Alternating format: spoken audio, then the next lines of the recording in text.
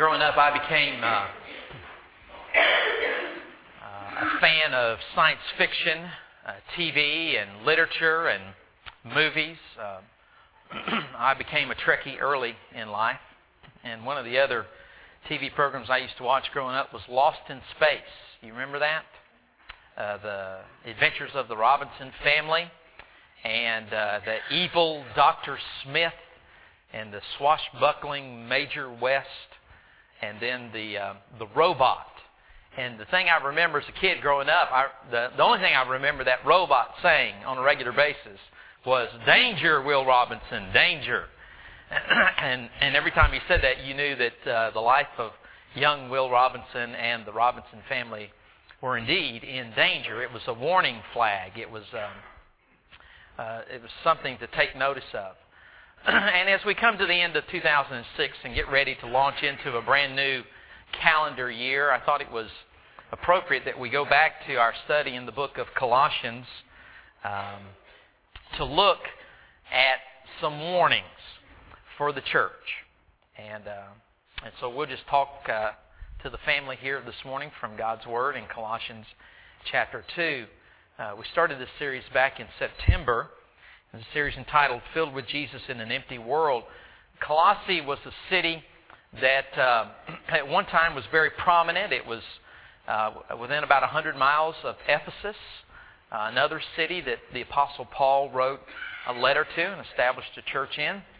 Paul didn't start the church in Colossae. It was probably started by a couple of other guys that came to Christ under Paul's ministry, particularly by a guy named Epaphras. It experienced an earthquake in AD 64, about 2 years after this letter that we're studying was written. And it can be divided up. It's a very short letter, only 4 chapters in your Bible. It can be divided up into 2 sections. The first section deals with the supremacy of Jesus, and it focuses on what Jesus did for us in His life and His death and resurrection. And then the last 2 chapters deals primarily not with the supremacy of Christ, but our submission to Jesus Christ. And it's very practical, and it focuses on what Christ wants to do through us. In the church in Colossae, granted this is only about 30 years, less than 30 years after the death and the resurrection of Jesus, but in that short period of time, a couple of different ideas had crept into the church that threatened the very life and vibrancy of the gospel about Jesus Christ.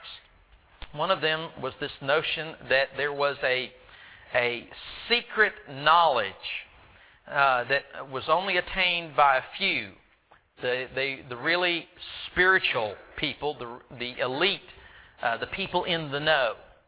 And if you had this special knowledge, that it enabled you to grow closer to God. And it became called Gnosticism, which is the Greek word gnosis, to know. There was another idea that crept into the early church, particularly in the church at Colossae, that dealt with this idea that the way to get close to God was to keep a certain set of rules and regulations or laws, not unlike the Old Testament laws that God gave His people as they entered into the Promised Land. Another idea that they were struggling with was this idea that the way you get close to God was you work yourself up into some kind of spiritual experience, and you have this mystical kind of experience that kind of takes you outside of your body, and you may need the help of angels in that process, and that's what brings you close to God. And then there was another crazy idea that said the way you really get close to God is you give up the normal conveniences of life, like eating or sleeping or, in our day, watching TV. Or heaven forbid that we would ever relinquish control of the remote. It became known as asceticism. And some of these approaches to getting close to God had made their way into the church in Colossae. They found their beginning in the very early stages of the New Testament church. In fact, if you look back at Acts chapter 15, there was this great discussion in the church at Jerusalem, which was kind of the hub of Christianity early in its infancy. And the Bible says in Acts 15, some men came down from Judea and began teaching the brethren, unless you are circumcised according to the custom of Moses, you cannot be saved. And so there was a discussion about, does a Gentile who has not grown up in the Jewish faith, who's not grown up in the worship at temple, who's not eventually wouldn't have grown up in learning the Scriptures in the synagogue, can that person become a follower of Jesus without first adopting the ways of Judaism? Do they have to become Jewish in order to become Christian? And typically that found its way out in this sign of the covenant called circumcision. But basically they were saying you have to keep the law in order to be saved. And it goes on in that chapter to say, now therefore, here was their conclusion, why do you put God to the test by placing upon the neck of the disciples a yoke which neither our fathers nor we have been able to bear? Peter was saying, I don't know why you want to make these Gentiles become Jews in order to become Christians. We who are Jewish can't even be real Jews. I mean, we can't keep God's law. Why should we ask them to keep something that we can't keep? We believe that we're saved through the grace of the Lord Jesus in the same way as they also are. So early on in the life of the church, there began this discussion about what does it take to be a Christian? What does it take to get close to God? And as Paul is writing this letter to the church in Colossae, these things are beginning to wreak havoc again in the life of the church. And can I tell you that some 2,000 years later, these same ideas are prevalent in the life of the church. And so we need to sound a warning about these things in our own fellowship, in our own community of faith, that we don't find ourselves being drawn away from the gospel, the good news about Jesus Christ. And so let's look at the three warnings that Paul gives as he writes to this young church at Colossae. The first, he says, beginning of verse 16, is let no one judge you. He's giving a warning about legalism.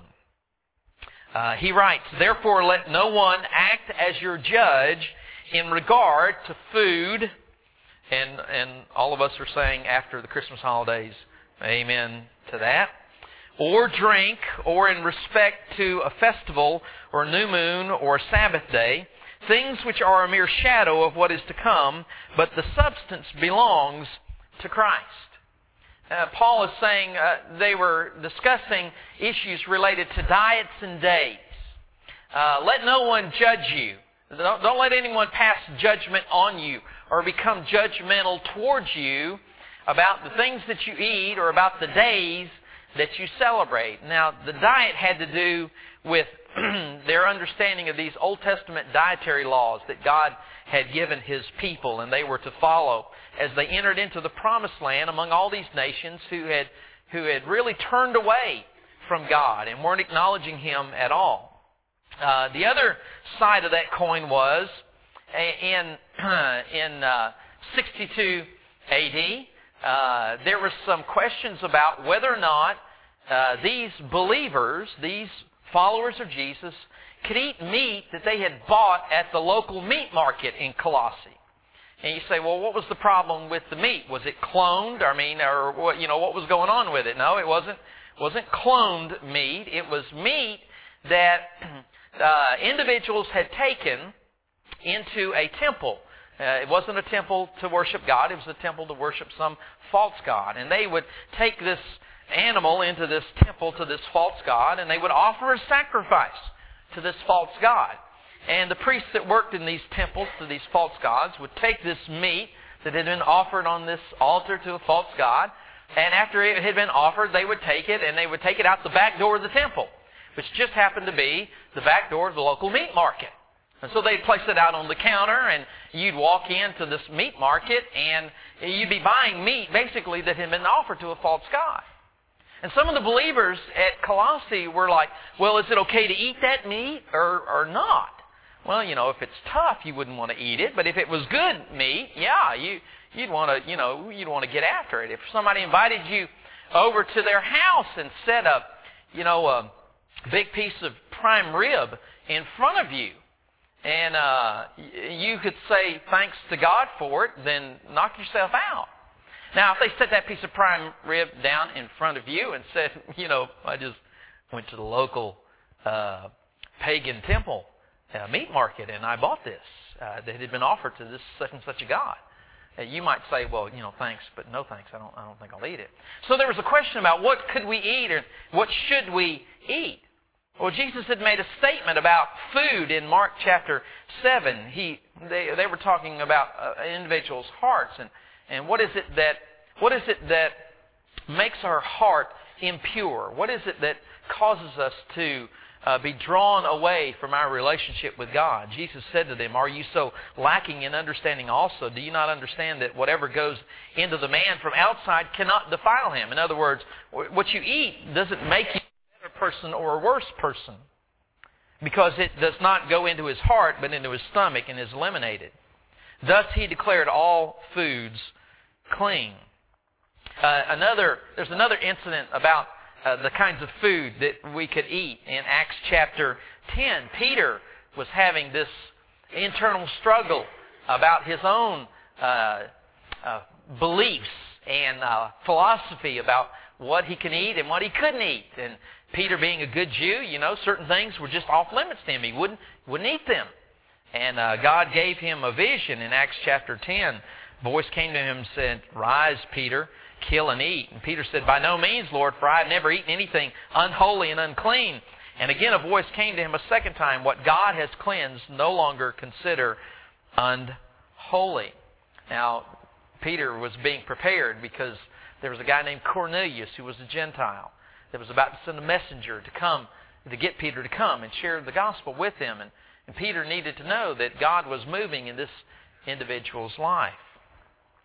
Paul would write to the church in Corinth, but food will not commend us to God. We are neither the worse if we do not eat, nor the better if we do eat. Well, but there were people in Colossae who were saying, well, there's certain foods that you shouldn't eat. There are certain Old Testament laws that you need to make sure that you keep in order for you to draw you closer to God. And it became kind of a standard for spirituality. They were discussing issues of days, revolved around whether they were to worship on the Sabbath or on Sunday. In the New Testament church, the early church, remember, that was a big issue. Because before the death and the resurrection of Jesus, you went to temple on Sabbath. I mean, you worshipped on Sabbath. That was on Saturday. Now Jesus is risen on the first day of the week. And so there was a big debate. Do we go to church on Saturday or do we go to church on Sunday? I mean, what's the more spiritual thing to do? And some were saying, the spiritual thing to do is to worship God on the Sabbath. I mean, that's what God instituted from the beginning of time. Others were saying, if you're really a follower of Jesus, you'll go to church on Sunday because that's the day that He rose from the dead. So these dietary laws were meant to remind them about the issue of purity in their heart, not to be a standard for spirituality. These special days, these feasts, were to teach them about different aspects of the finished work of Jesus Christ. The Sabbath was a picture of the rest that God would lead His people into because of the finished work of Jesus Christ. They were simply, as Paul says, a shadow of the real thing. If you know anything about a shadow, you know that a shadow is less significant than the object that causes it. A shadow is only temporary. A shadow is inferior in that it imperfectly resembles the object. It's anticipatory. If you see a shadow, you know that the real thing is somewhere close by. Legalism is this idea that spirituality can be quantified by the things that we do. It becomes a breeding ground for a judgmental spirit. It shrivels the soul and robs us of the joy that Christ came to provide us. It demands uniformity, and it produces a shallow surface faith because it emphasizes things which are not really important. What would legalism look like in our church today? Well, there are a couple of issues that come immediately to my mind when I think about people and the temptation and the tendency to become judgmental towards others about certain issues. For instance, music. In the church, there's this discussion about worship wars, and traditional hymn music and contemporary praise music. And quite frankly, some have made that a standard for spirituality. If you enjoy a certain kind of a music, then that makes you less spiritual than people who enjoy a different kind of music. And that's a legalism. And God is saying, let no one judge you. Don't get caught up in those kinds of non-essential issues.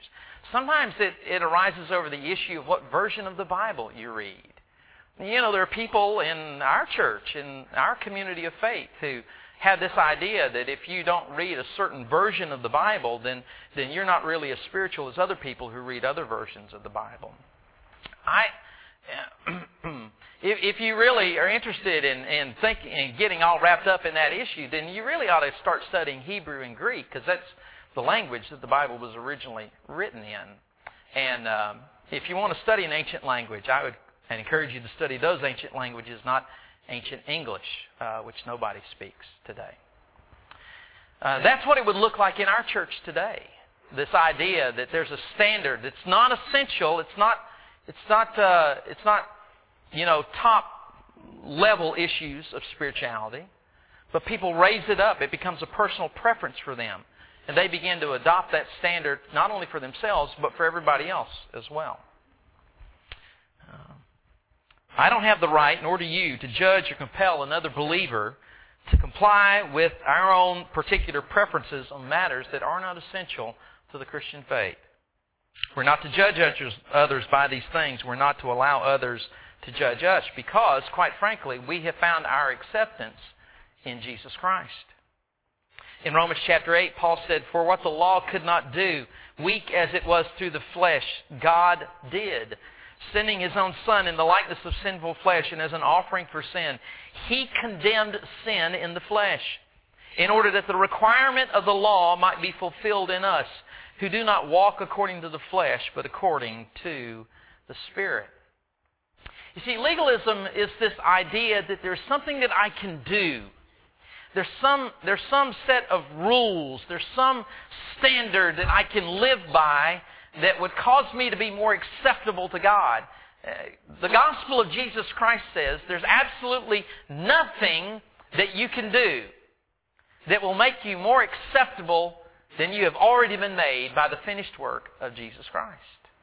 We've been accepted in the Beloved. We've been accepted because of the life and the death and the resurrection of the Lord Jesus Christ. So, let no one judge you. There's a second warning that Paul sounds in this passage, and it's found in verse 18 and 19. Let no one disqualify you. And here he gives a warning about mysticism. Let no one keep defrauding you. Literally, let no one disqualify you. And the picture is of an umpire who is calling somebody out of bounds, or an incomplete pass, or a foul ball in baseball. Let no one keep defrauding you of the prize by delighting. How are they doing that? They were delighting in self-abasement and the worship of angels, taking his stand on visions he has seen, inflated without cause by his fleshly mind, and not holding fast to the head, from whom the entire body, being supplied and held together by the joints and ligaments, grows with a growth which is from God. There was this false humility about this mystical approach to Christianity. They would say, I'm not worthy to be in the presence of God. I'm not worthy to be close to God. That's why I need the assistance of these heavenly beings. I need the assistance of angels. And they would claim to have special visions. And here's how it sounds today. People will say, you'll hear this, God's given me a word for you. Really? And then they proceed to tell you, I had a pastor years ago say, I have a word from you. And the word was that my church was going to send me to Hawaii. That was his word for me. Now, I got close. I got to the Bahamas, but wasn't exactly to Hawaii. God has a word for you. The Lord has showed me this is what we need to do. Really? Well, if it doesn't agree with Scripture, I'm pretty sure the Lord didn't show you that. Somebody else may have shown you that, but it didn't come from the Lord. There was this movement in Judaism that came to be known as Merkabah mysticism. The Merkabah refers to Ezekiel chapter 1, the throne chariot of God that Ezekiel saw. And the teaching spoke of days of fasting to prepare for a journey to the heavens to see God and have a vision of Him and His angelic host in worship. One could withdraw and eventually go directly into God's presence.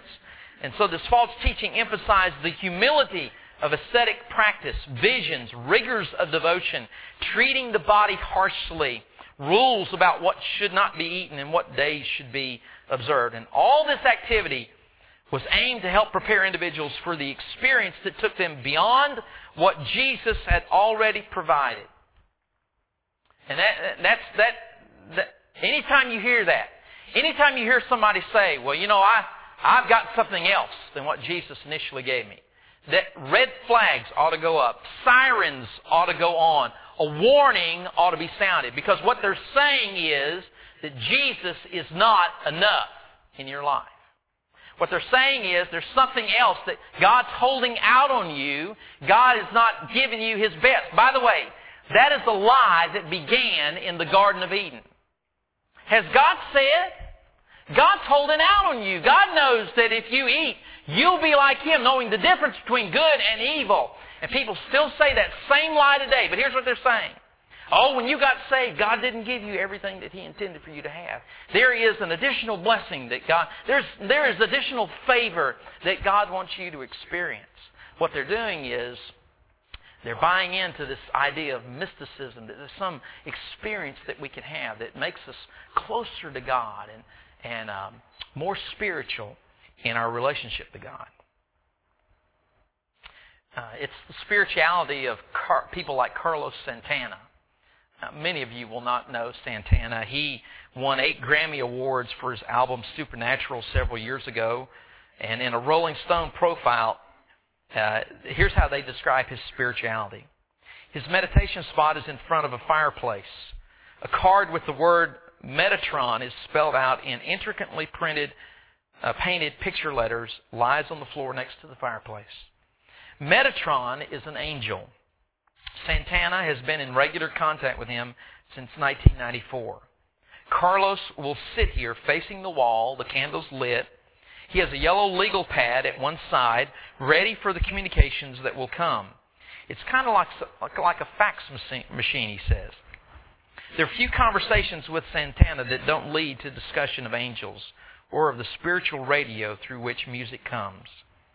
Santana has been increasingly engaged by angels since the day in 1988 when he picked up a book on the subject at the Milwaukee airport. Be careful what you pick up in airport terminals. Here's what he says. My reality is that God speaks to you every day. Now, just how close to the truth does that sound? Pretty close, doesn't it? I believe God speaks to us every day. God wants to communicate because God wants to have a relationship with us. You can't have a relationship without communication. There's an inner voice, and when you hear it, you get a little tingle in your medulla oblongata at the back of your neck. A little shiver in your quiver. And at 2 o'clock in the morning, everything's really quiet, and you meditate, and you got the candles, and you got the incense, and you've been chanting, and all of a sudden you hear this voice. Write this down. It's just an inner voice. Trust it. That voice will never take you to the desert. Santana credits Metatron with alerting him to the recent changes in his life.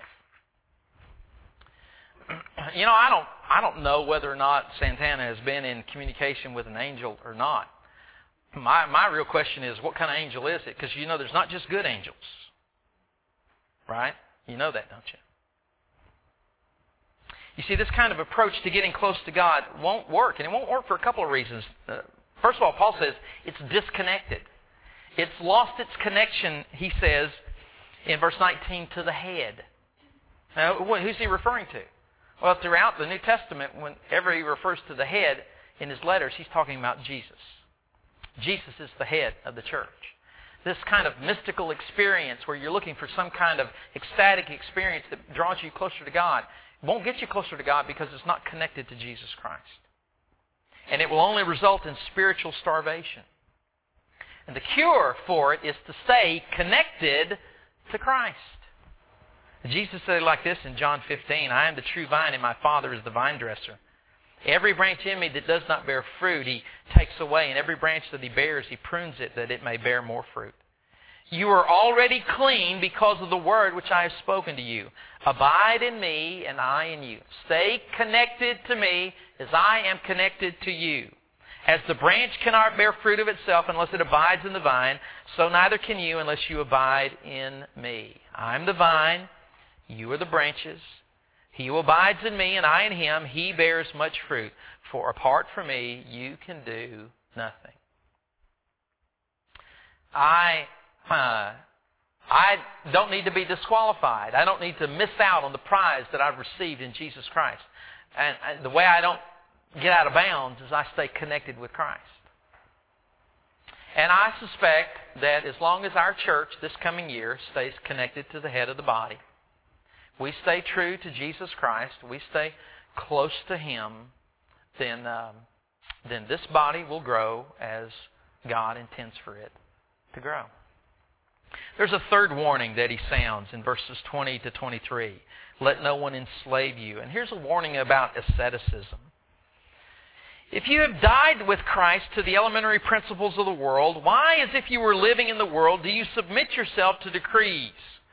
Why do you allow yourself to be enslaved to these man-made ideas and philosophies? Do not handle, do not taste, do not touch. By the way, what does that sound like? What does it remind you of? Anything? Does it remind you of a statement that somebody else made? Remember when Eve was tempted by Satan in the garden? She says, oh, from the fruit of the tree which is in the middle of the garden, God has said, you shall not eat from it or touch it, lest you die. The only problem was God never said that. And so Satan is a cunning being. He's not very creative.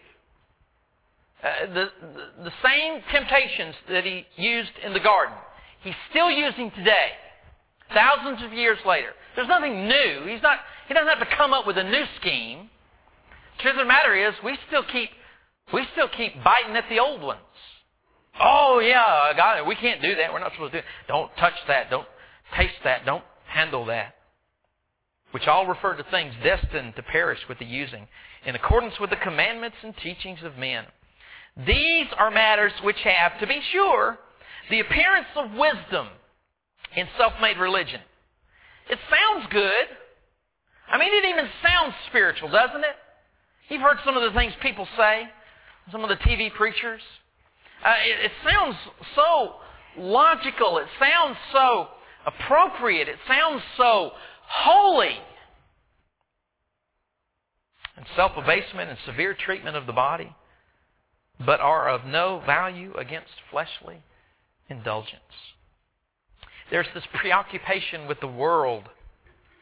Don't handle this. Don't taste this. Don't touch that. Don't do that. And sometimes one of the things that turn people off from Christianity is they get this idea that Christianity is only about the things that you can't do.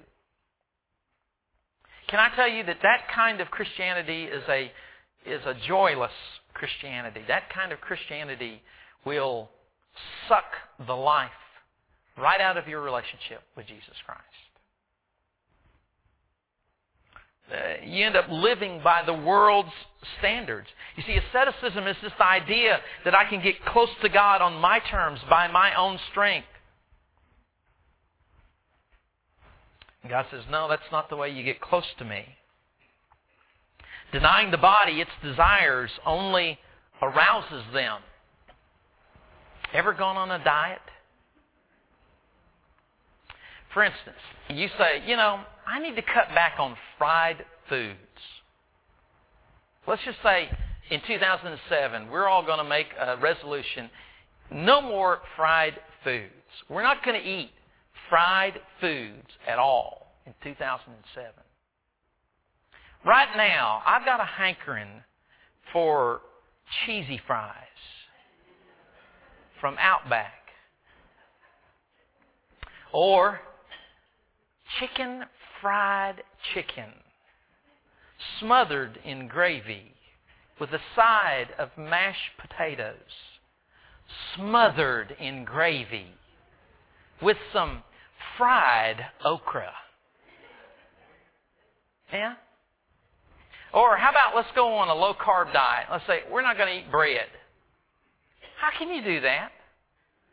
How can you not eat bread? You go anywhere in the world, everything on the menu comes with bread.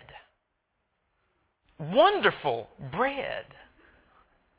Why is it that the minute we say, I'm not going to eat these things, those are the only things we ever want? It's called human nature. You see, neglecting the body isn't the way to nourishing the spirit. It only leads to a life of enslavement. True freedom is found in my identity with Jesus Christ.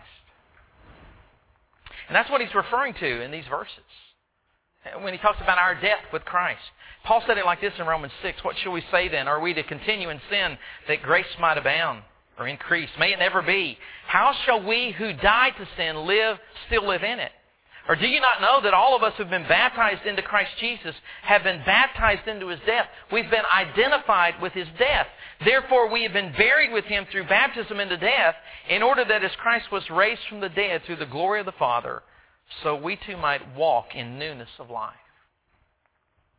When you become identified with a person, you get what they get. They get what you have. That's identification. When I became identified with Jesus, when I placed my faith in Him, He got what I had to offer, which, by the way, was not much. I got what He had to offer, which was eternal life. It was forgiveness. It was peace. A home in heaven. Membership in the forever family of God.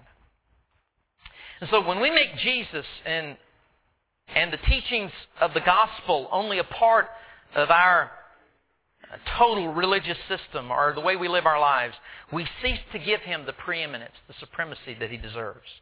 When we strive for spiritual perfection or spiritual fullness by means of some set of standards or some mystical experience or some ascetic lifestyle, we go backward instead of forward. In all things, Jesus must have the supremacy in our lives. Let's pray together.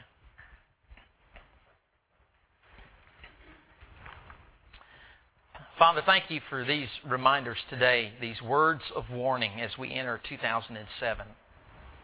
That in this body of believers, that we would be delivered from that judgmental spirit that wants to impose our own personal preferences on the spirituality of others.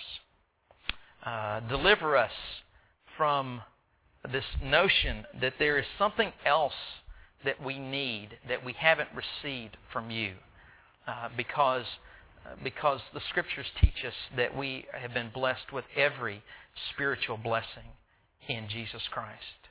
Deliver us from this notion that there is